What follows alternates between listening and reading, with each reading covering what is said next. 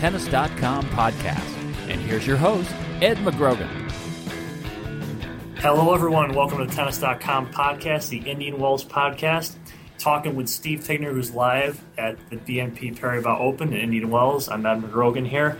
And we're going to go over Monday's matches here that are starting in just a little bit, and also take a look at some trends that have developed throughout the first few days of the tournament.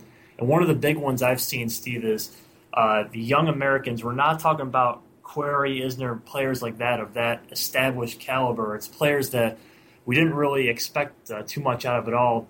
Donald Young, Ryan Sweeting, both of them play third-round matches today.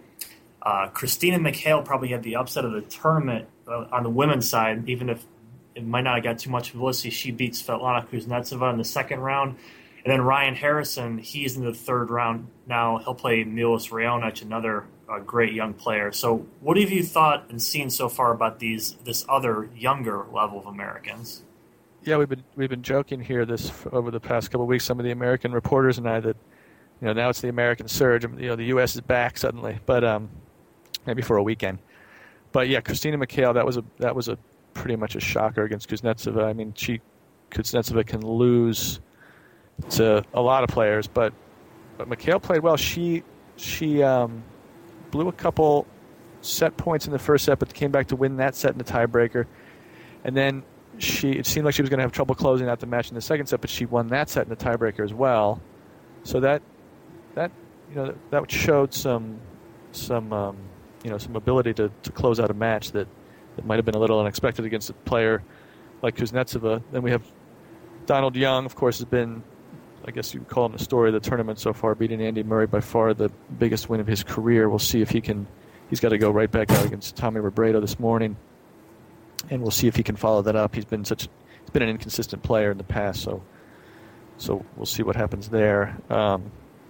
Ryan Harrison, I've watched him twice, has been pretty impressive. He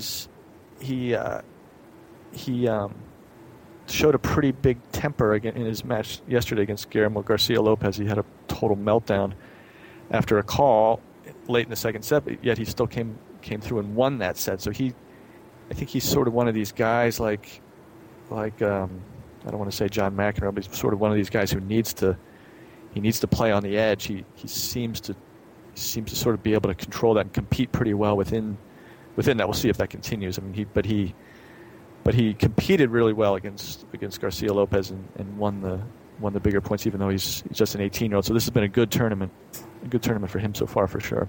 Yeah, for him, he's a player who I saw him in the grandstand this U.S. Open when he played Sikorsky in that really sort of classic match. But for such a young player, he does ride those two emotional waves, I guess. After he's done on the court, off the court, he conducts interviews like a seasoned pro, very balanced, seems very assured of what his game plan is. And then on the court, like you said, he does have those moments where it kind of electrifies and gets himself a little more pumped up for things. I think for him, it's a good balancing act if he can kind of go both ways and really ratchet it up when he needs to, because he obviously has the strokes for it to back it up. His coach, Nick Bollettieri, is not his personal coach, but where he trains, has said that Harrison, he's got a temper. He's going to have to keep it under control, but he'd rather him have that than not have it, because he thinks there's a big upside to having that sort of that energy that he can bring to a match. He's just going to have to. It's going to be a little while before he learns to totally keep it under control. You think Sweeting or Young have any chances today of getting by their guys? Sweeting plays. Yeah, go ahead. Nadal, that's tough. We'll get to Nadal in a second. Yeah, I wouldn't pick Sweeting in that one. I mean, Sweeting's had a good run. It's nice to see him. He's been around for a little while on the Challenger circuit. Nice to see him get into this tournament and get a couple wins. Donald Young has a chance. Tommy Robredo is a consistent player that I guess it'll sort of the match will be on Young's racket. He'll be the guy who's probably going for his shots and winning and losing the points, I would guess. I feel funny saying that. Donald Young's staying in the room next to mine. I hope he's not listening. Yeah, exactly. But he has a chance. I think it's just if he has a good day, he can definitely win. But I would say he can't get discouraged early. I've seen him in a lot of these types of matches where there's some expectations of him.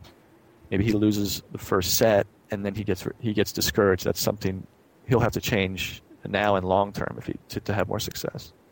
Yeah, I think you're right. It's going to be a match where he gets the chances and he can make himself look very ugly or very good out there against a steady player like Robredo.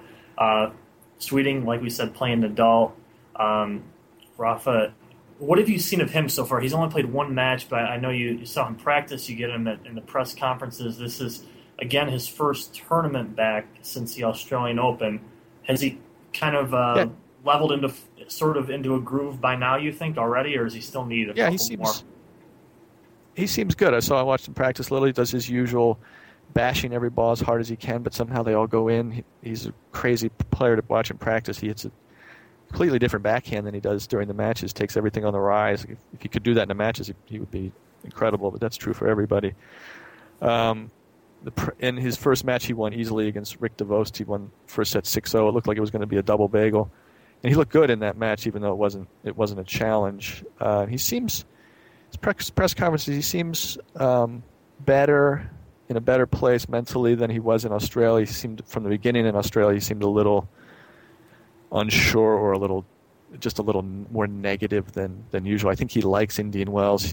He comes out, he talks about playing golf here all the time and how much he likes the sort of the setting, and he seems to be in a pretty good frame of mind as far as that goes. He was also playing doubles, which I think he likes. He likes that sort of outlet.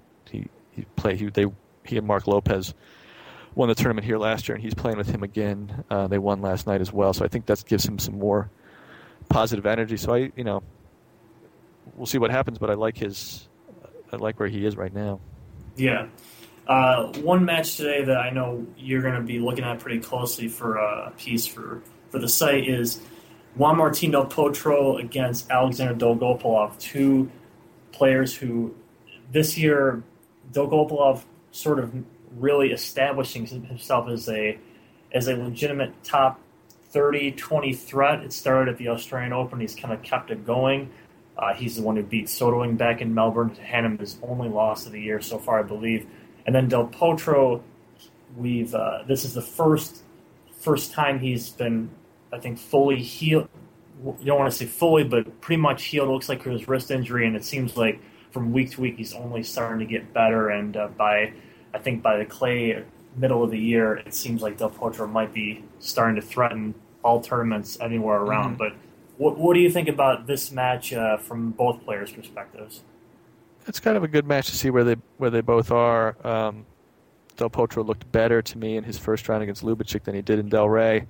Even though he lost the first set, he fought his way out of that, and he played some good points that reminded you of the old Del Potro long rallies where he was able to dictate but also be consistent.